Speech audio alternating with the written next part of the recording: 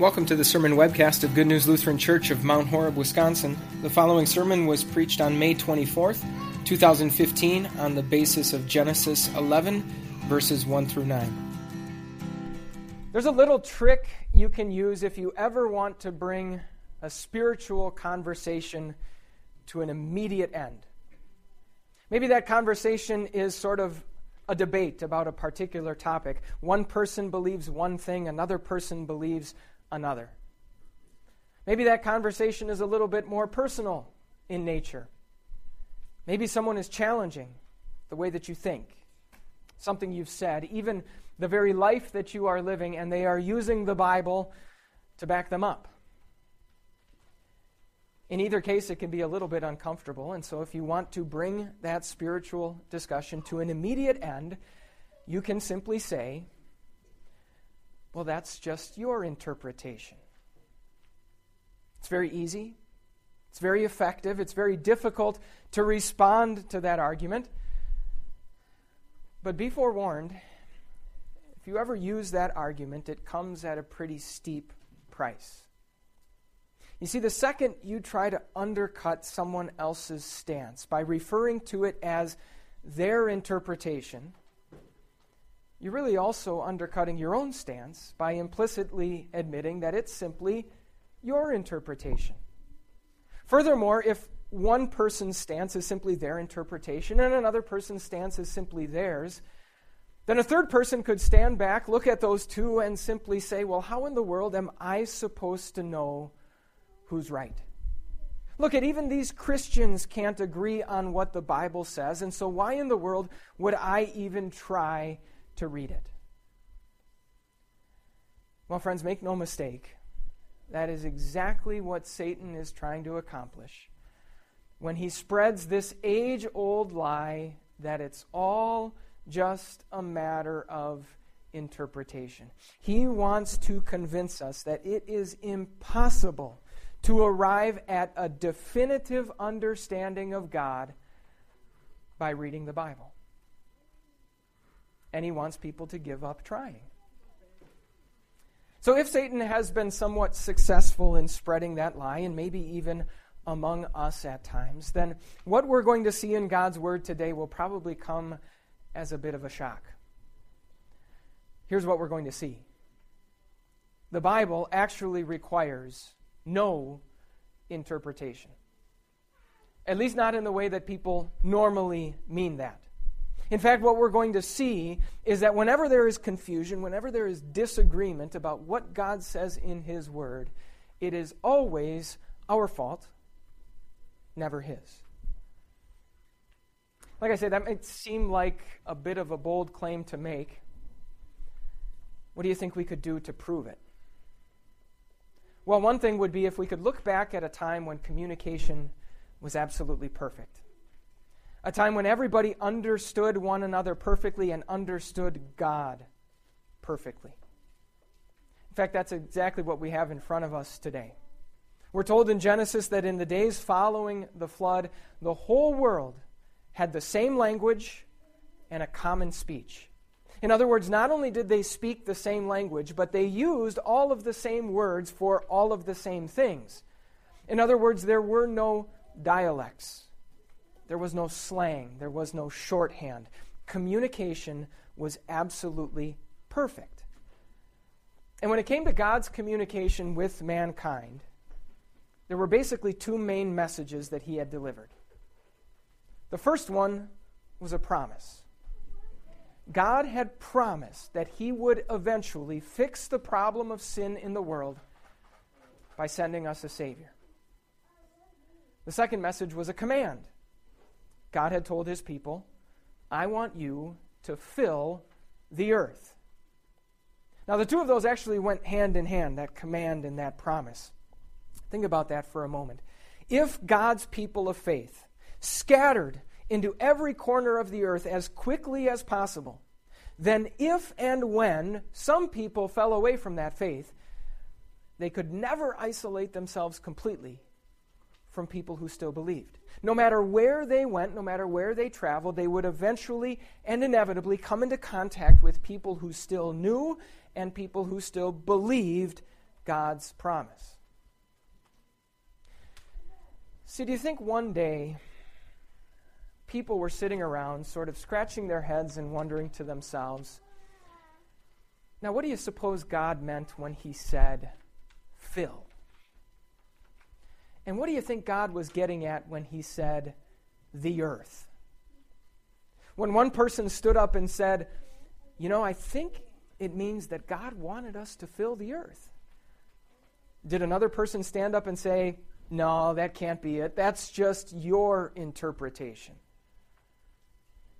Of course not. That's silly, right? And so that can't possibly explain what happened in these verses.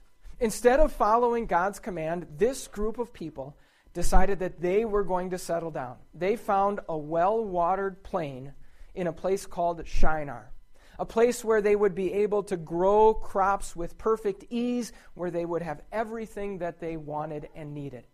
They decided to build a city. They decided to put walls around themselves to protect them from attack.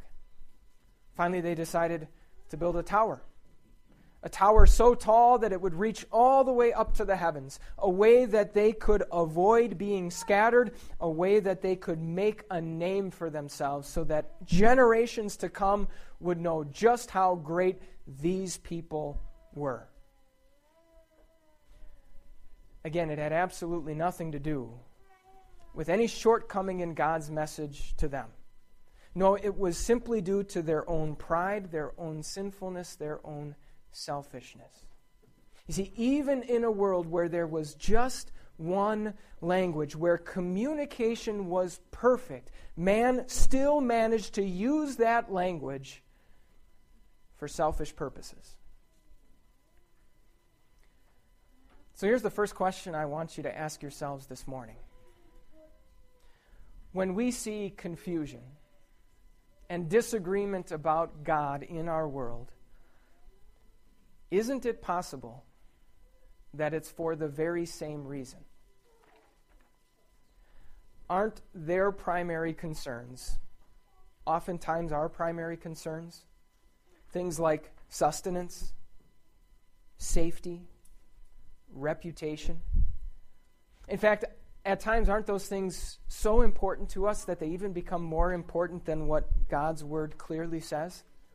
When we're faced with a difficult decision that has spiritual implications, isn't it easy for us to think first and foremost, how's this going to affect my bottom line? Is this going to put me at risk? What are my friends going to think of me if I go ahead and do this? And friends, rest assured, if we do that, if we make those our primary concerns, we can make the Bible back us up. We can twist Scripture to make it say what we want it to say. If we decide that we're going to think or speak or act a certain way, we can make the Bible support us. It's really not even that hard to do. But we need to be honest. It's not because there's any insufficiency or inadequacy with what God's word clearly says. It's not because, as the devil would tell us, that it's all just a matter of interpretation. No, it's simply a result of our sinful pride and selfishness. So does that prove what I said at the beginning? That the Bible actually requires zero interpretation. That whenever there's confusion or disagreement about what God's word says, it's always our fault, never his. Well, it starts to prove it. It proves that even in a world where communication is perfect, mankind can still mess it up with sin. But as you well know, we don't live in that world anymore. Communication is no longer perfect, and this is why. God decided to confuse the languages of the world. God decided to make it impossible for these people to continue to build that city and build that tower, and that's why we call this place Babel. From that point on, everything that people said to one another simply sounded like babbling. That's why we wake up in a world today with 6,500 or so different languages being spoken. In fact, here we are, thousands of miles away, thousands of years removed from the time and place when God first gave us His Word? Can we still say that the Bible doesn't require any interpretation and that whenever there's confusion about God, it's always our fault and never His? Well, in order to make that claim, we would not only need an example from a time when communication was perfect, we'd also need an example from a time when communication was anything but.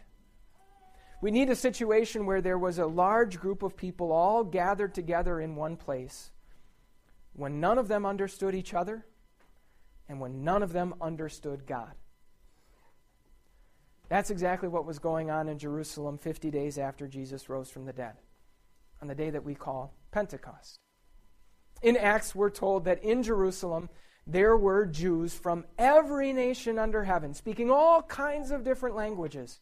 And yes, they were God-fearing Jews, that's why they were there, but none of them understood, and probably most of them hadn't even heard, that just recently God had fulfilled that ancient promise He had made in the life, death, and resurrection of Jesus. In fact, even Jesus' closest followers, His disciples, didn't fully get how everything that Jesus said and everything that He did all fit together. And yet even then, the Holy Spirit was able to use language to make the truth about Jesus known. Suddenly those confused, cowardly followers who had been so unsure of what everything meant up until the time Jesus went back up into heaven, suddenly those disciples were given clarity and confidence to be able to speak to that crowd boldly. Even though those disciples were uneducated Galileans, the Holy Spirit enabled them to speak the truth about Jesus in the native tongue of everyone who was there that day. Sure, Babel shows us that even in a world of one language, mankind can still use it for selfish purposes. But Pentecost shows us that even in a world of many languages, God can still use language for His saving purposes.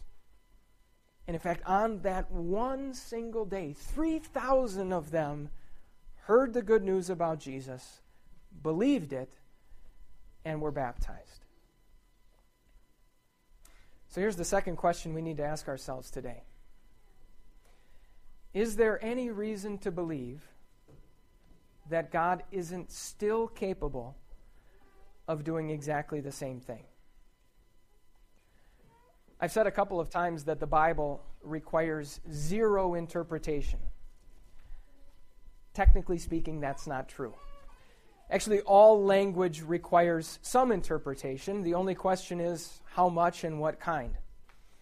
So we're going to do a little test this morning. I'm going to speak a statement to you, and you can interpret it for me. You can tell me what it means. Here it is. Yesterday, I ate ice cream for dessert. Do you realize how much interpreting you just did? When I said I, you interpreted that I was referring to myself and not the organ that I use to see things.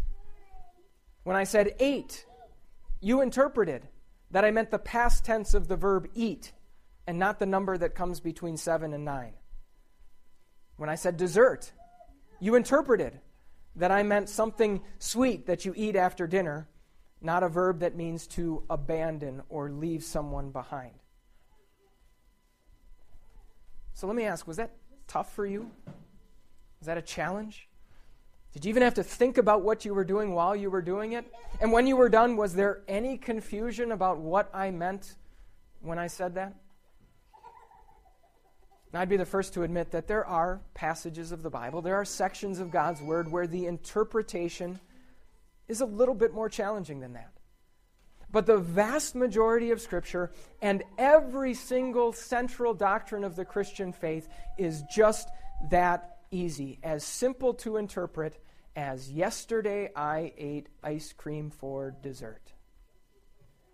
And so what most people mean when they talk about interpretation, which is really to invent a meaning and then force it upon an otherwise deficient message, Well, it's just not needed when it comes to God's Word. Way more often than not, God's Word sounds a little bit like this. All have sinned and fall short of the glory of God. And all are justified freely by His grace through the redemption that came by Christ Jesus. Or like this. The wages of sin is death, but the gift of God is eternal life in Christ Jesus our Lord. Or like this.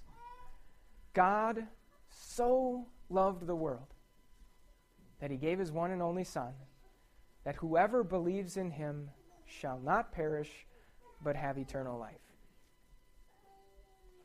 Clear enough? You see, it really comes down to just two basic questions. Does God want to make Himself known to us? At Babel and at Pentecost, we see that He absolutely does. Secondly, is God able to make Himself known to us? At Babel and at Pentecost, we see that He absolutely is. In other words, in addition to everything that our God rules over, everything that is under His control and used for His purposes, our God is also the Lord of language. Contrary to what the devil tells us, it's not all just a matter of interpretation. No, as the Lord of language, our God wants nothing more than for us to know Him. And as the Lord of language, He is fully able to make it happen. Amen. For more information about Good News Lutheran Church, visit www.goodnewslc.org.